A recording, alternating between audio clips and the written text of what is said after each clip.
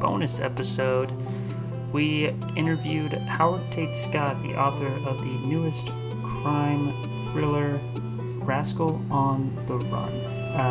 Nice little bonus episode to drop for you guys. Again, loving all the engagement. Please continue to subscribe, give us 5-star reviews, all that good stuff, so we can do more fun bonus episodes like this. Rascal on the Run is available on all platforms in hardcover, paperback, and Kindle. Go out, show them some love. I am definitely going to read it. I'm very excited to. We will be back next week with our regularly scheduled programming. That week, looking at the Pelican Brief. But for now, enjoy the bonus episode with our new friend Howard.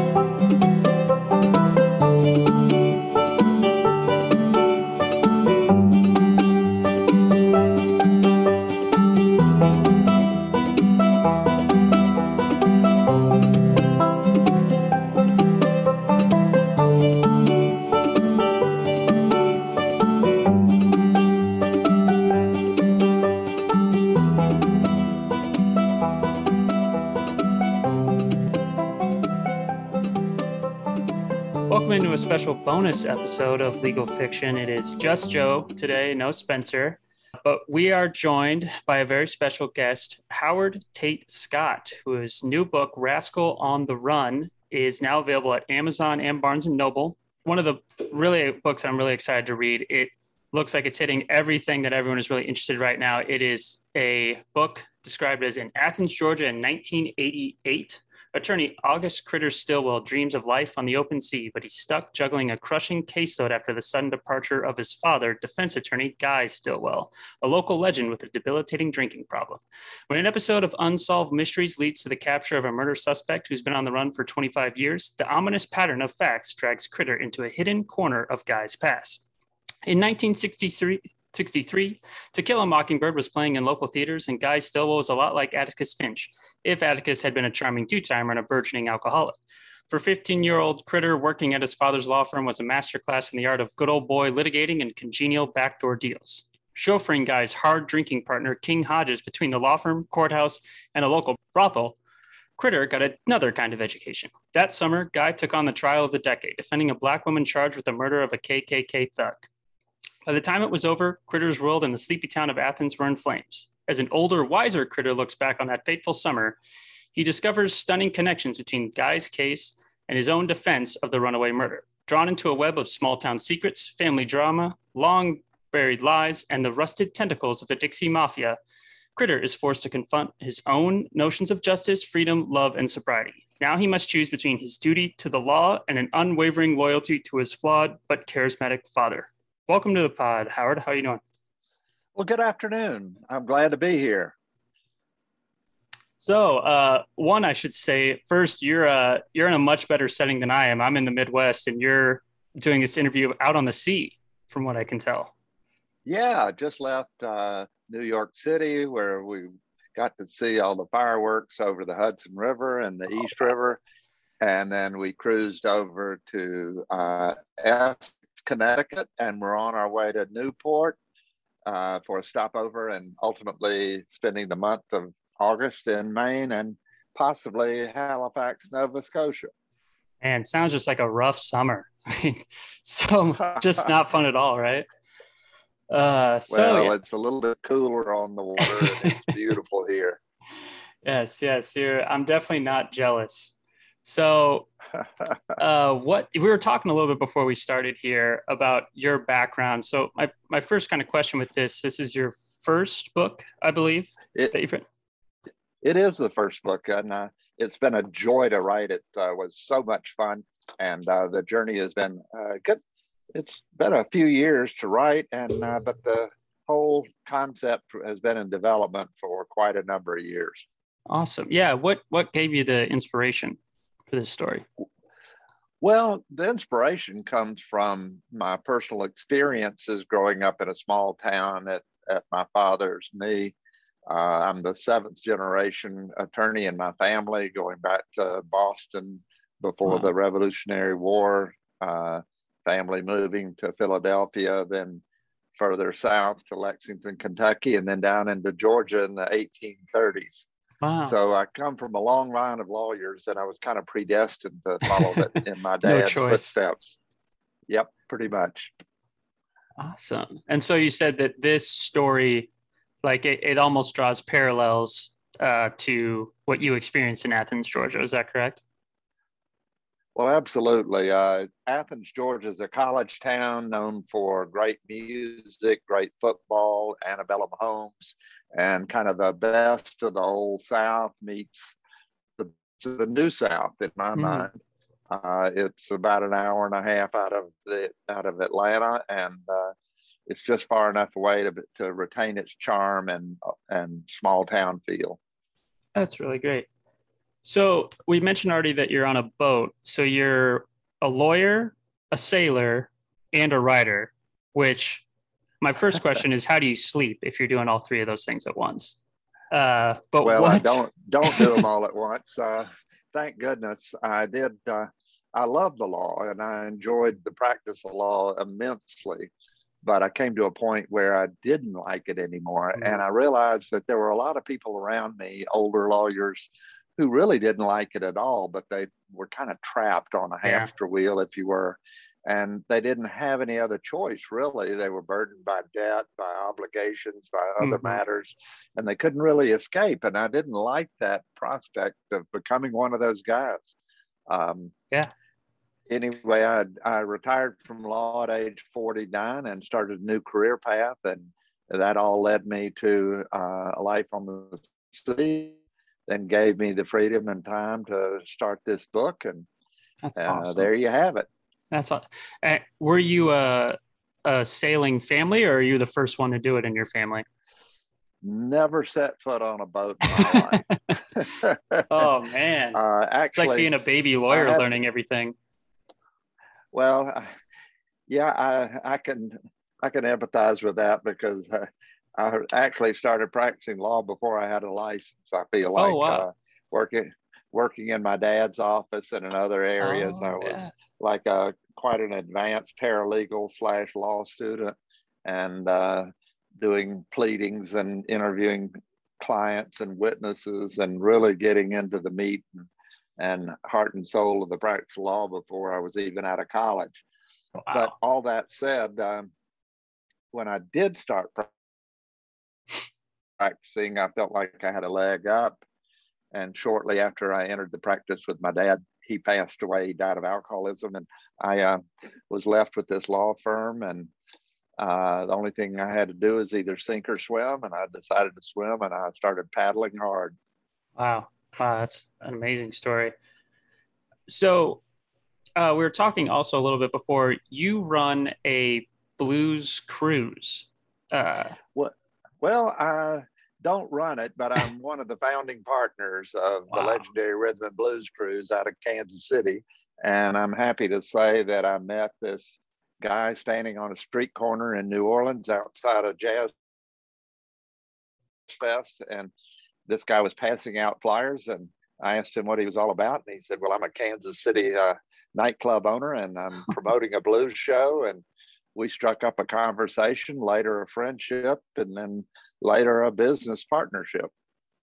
Perfect. Well, as Spencer and I are Midwest boys, we're gonna have to take advantage. I don't know where we can really cruise in the Midwest, but you said out of Kansas City, so that's not too far. We should be able to hop on that.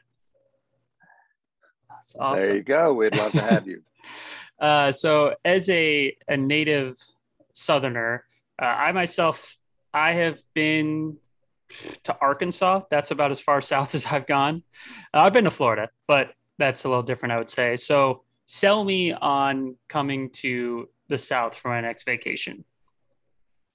Well, where I live, Athens, Georgia, the rolling hills of North Georgia, it's, as I mentioned, the best of the old South meets the best of the new South. It's antebellum homes. It's beautiful landscape. It's deciduous trees, heavily forested. It's full of interesting people where the town meets Gown, the Gown being the University of Georgia, and its diverse culture, its people and professors and all of the trappings of a major academic institution. And then the town folks are people who are just doing what you and I do every day. They're the doctor, the lawyer, the business owner, and it just seems to draw a lot of characters. Sure. University of Georgia is a major art school, and with that came people who were interested in arts, and that brought in all of these musicians. And next thing you know, you've got REM, B-52s, Widespread Panic, and all these other great bands that came out of Athens and that are still there. Yeah. So it's a fun place. That's awesome. You got Savannah, Atlanta, you've got other aspects of Georgia. And as the travel poster says, from the mountains to the sea.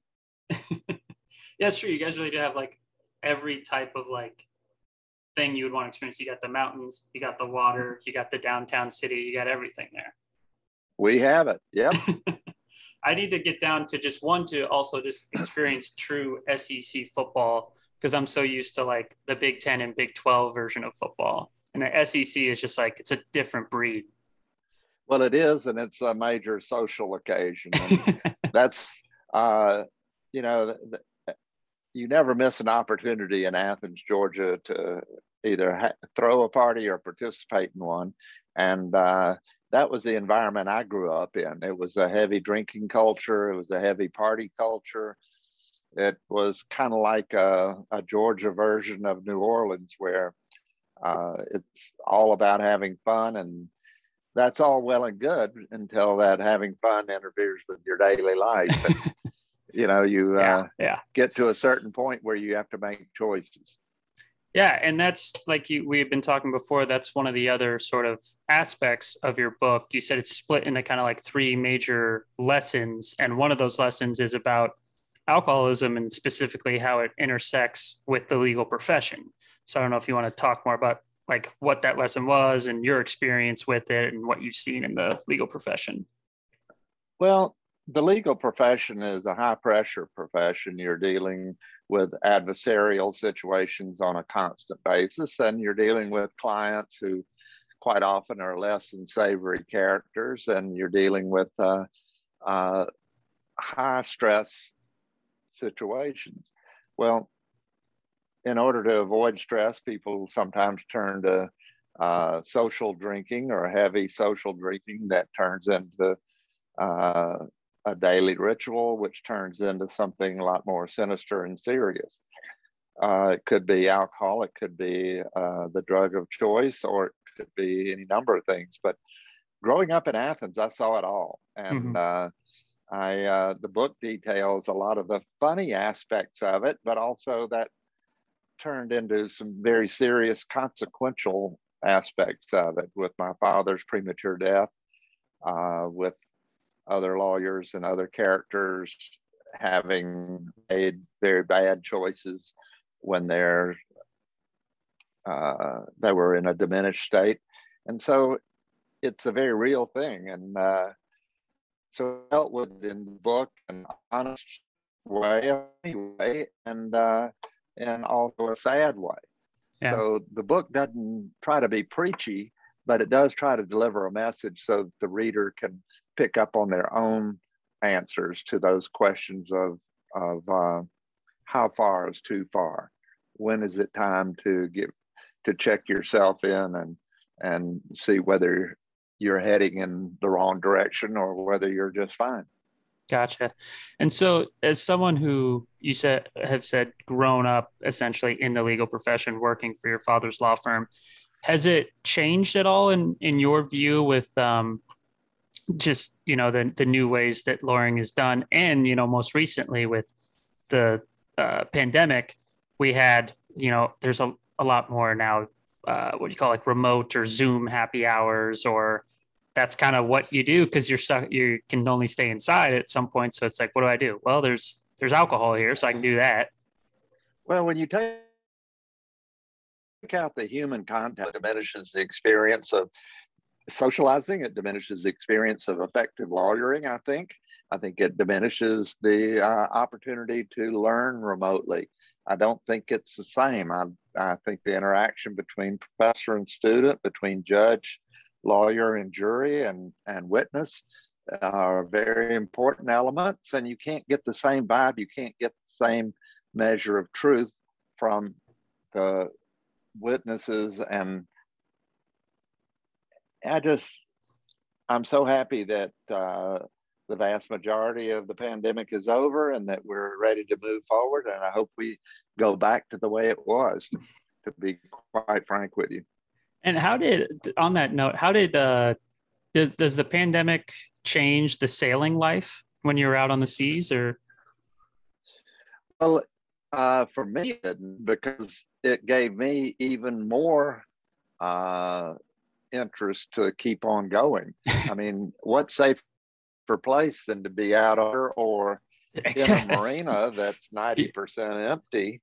So you're very socially distanced. That's 90% empty. Yeah, and we were careful and we got vaccinated as soon as we could, and so all was good with us. And we thought it was a great idea to keep on going. So last summer, we were all in New England and had the place to ourselves. And last winter, we were all over the Caribbean. Wow. And every country we went to, we had to get tested, but that was okay. It was a small price to pay for the freedom that the boat affords. Yeah, so yeah, I think you all about that. I think you have one of the more enjoyable self-quarantining stories. Some people are like, I was stuck in my studio apartment. You're like, I was in the Caribbean. So well, part of the book that deals with my life, and it loosely parallels the experiences that I've had.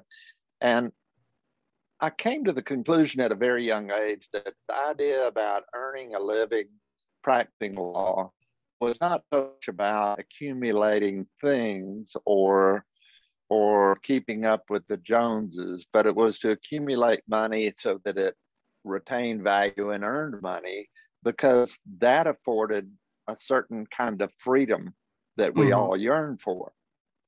And if we plan properly, if we're clear-headed, if we make good decisions, you can plan for the future and you can accumulate money, which that money is, in my mind, for one purpose. That is to be able to exercise the freedom of movement, the freedom and to enjoy life, to learn, to read, to explore, and to create art and to view art.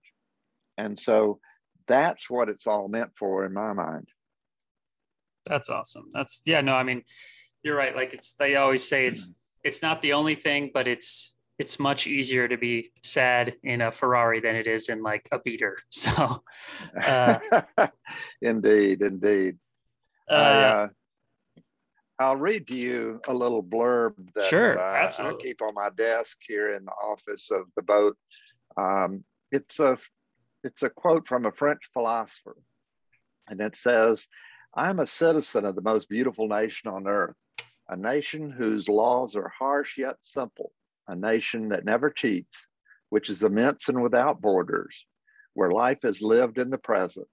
In this limitless nation, this nation of wind, light, and peace, there's no other ruler besides the sea." That quote sums it up for me. Living on a boat allows me to live a much more stressful life, and it's completely polar opposite to when I was practicing law.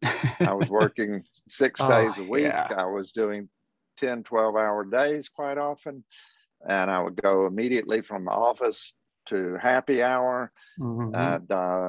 I'd crush it at happy hour and go party some. And then when my dad died, I decided, well, I need to examine myself and see, am I following in his footsteps? And if so, am I doing the same thing he did? Am I going to end up the same way he did? And the lesson I learned there was to stop and re-examine where I was going in life And when I did, I decided, well, I'm likely going to end up with an early demise if I continue drinking and partying. And I decided I didn't want that. So not to be preachy about it, because it applied to me doesn't mean it applies to other people who enjoy a cocktail. I made that personal decision, and it worked for me. And here I am, and I feel like I'm in a much better place for it. Yeah, I mean, obviously, I'm very sorry to hear that, but it sounds like you took that and turned it into a really successful and beautiful story where now you're living, like you said, a stress-free life on the sea. You're able to actually enjoy what you've built, because that's the thing that so many young lawyers do. They're working these crazy hours. They may be making a lot of money, but it's just kind of sitting there. They don't get to enjoy their life or have any sort of free time to use that money towards. Well, you're so right. And the book talks about all of that. And as I said earlier, it parallels 2 murder cases, and it gets into legal ethics. And one of the morality plays that's going on in the book is the aspect of practicing law where the gauge of your success is whether you win or lose. And when it's a zero-sum game of you have winners and you have losers, then there's a natural tendency in each of us to start skirting the edge of ethical considerations. Really tiny. And you may not even know you're doing it.